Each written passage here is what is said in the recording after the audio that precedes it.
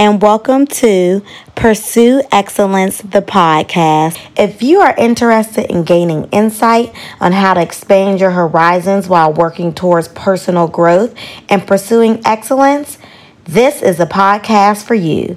Thank you for tuning in with me today, and please don't forget to subscribe and leave reviews. Now, let's get started with the episode.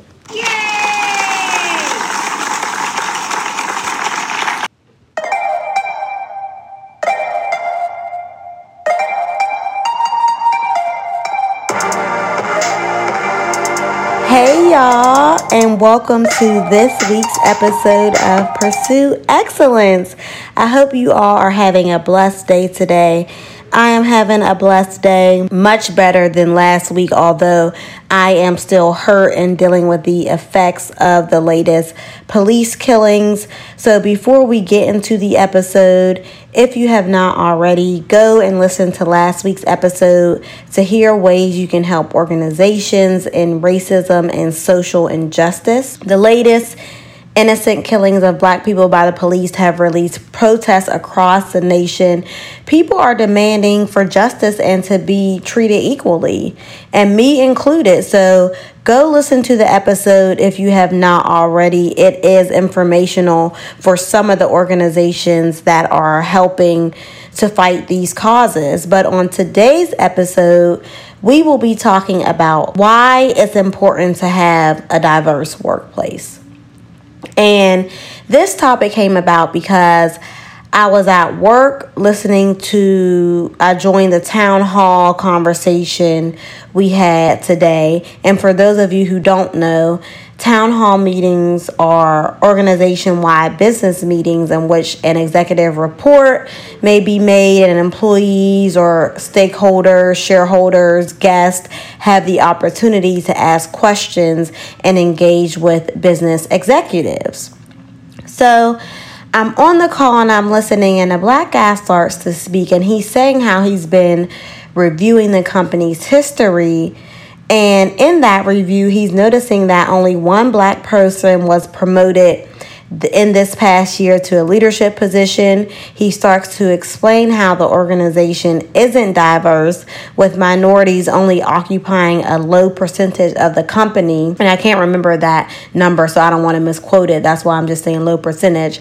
And that people, and I do remember it was below 20%.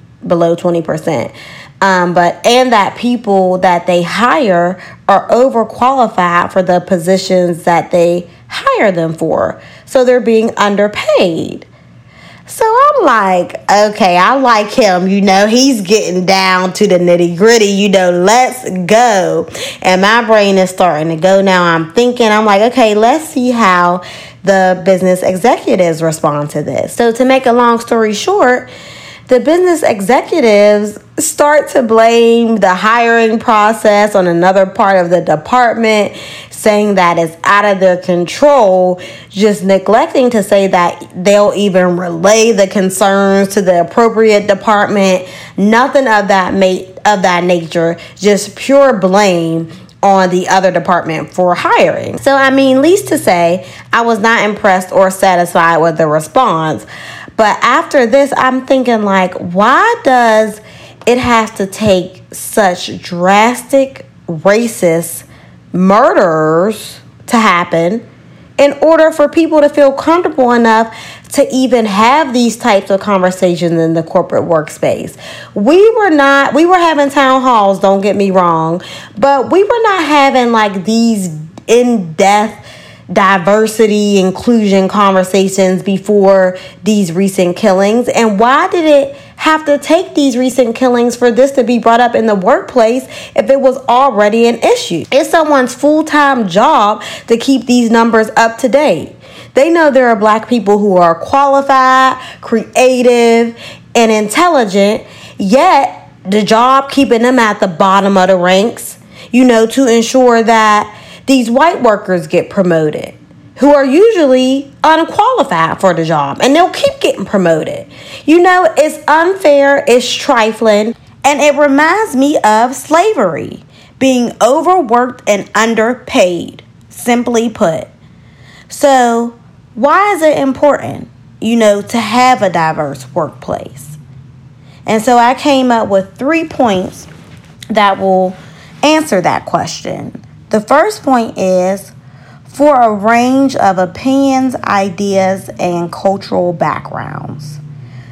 When we don't have exposure to the uniqueness of this world and people on some kind of basis, I'm not even saying whether it's day to day, month to month, by month to by month, however you want to put it. When we don't have this exposure, we lose our connection between each other and start to disregard each other's cultural preferences and new ideas.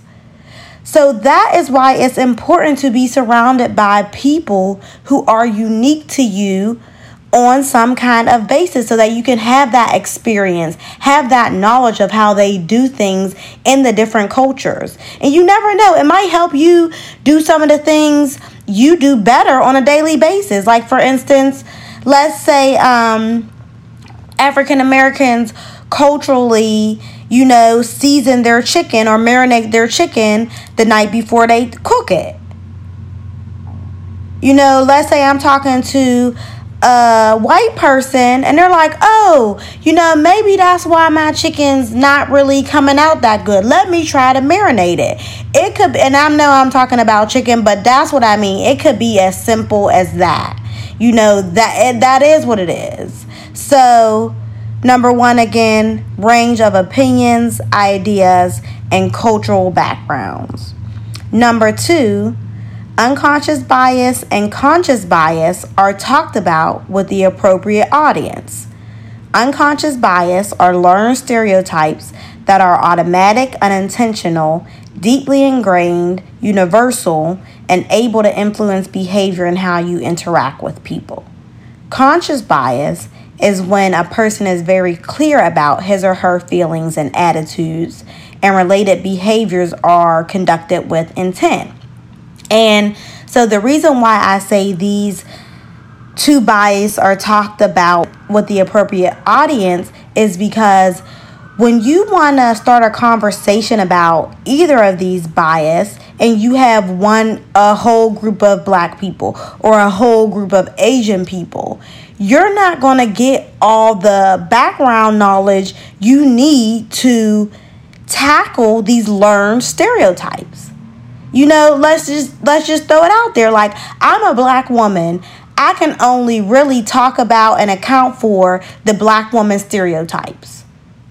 I can talk about, some other stereotypes because I do have friends of other cultures and nationalities, and that's just me personally. But me coming from my experience, I can only talk about their stereotypes of a Black woman. So if I sit down and want to talk with only Black women and only Black men about unconscious and conscious bias, we aren't getting anywhere because we're all experiencing the same learned stereotypes. So you need to have diversity in those conversations. And so that is number 2. Unconscious and conscious bias are talked about with the appropriate audience.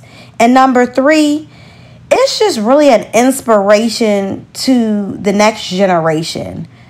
A lot of people don't want or think they can obtain a leadership position in a high-ranked company because there's not one person with their same skin color.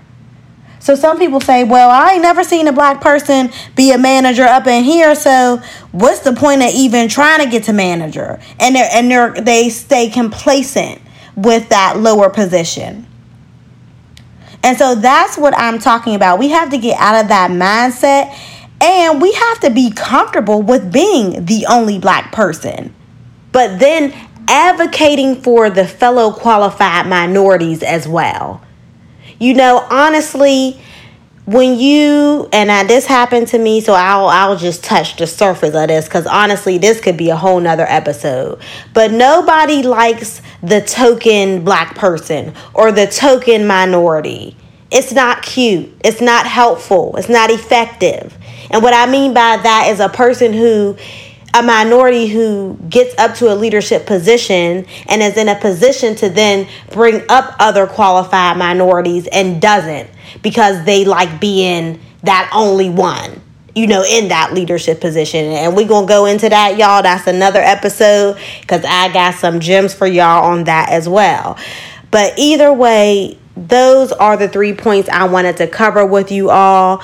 God made each and every one of us equal, no matter the color of your skin.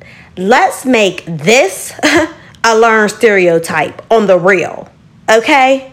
So that's a wrap for today, y'all. I know this episode was a little deep. And it might hurt some people's feelings. People might be opinionated, and that's okay.